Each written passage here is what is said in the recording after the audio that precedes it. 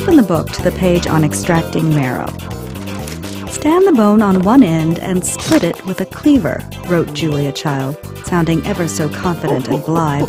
I could think of one possible wrinkle right off the bat, which was that I had no cleaver.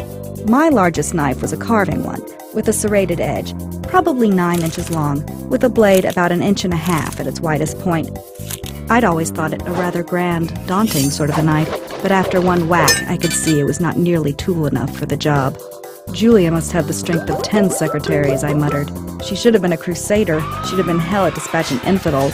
Split it with a cleaver, my ass." For a moment, my husband Eric and my brother Heathcliff stood over the bone in silence. "Do you have a jigsaw?" Heathcliff asked. For 20 minutes, the two of them went back and forth with the saw Eric had dug out of the hall closet until both of them were dripping with sweat. They managed to cut into the thing about 1 inch. "Hell, give it to me," I said. I threw the bone into some simmering water on the stove.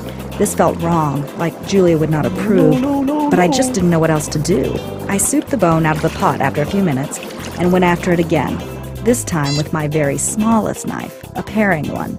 Slowly, painfully, I wormed my way into the interior.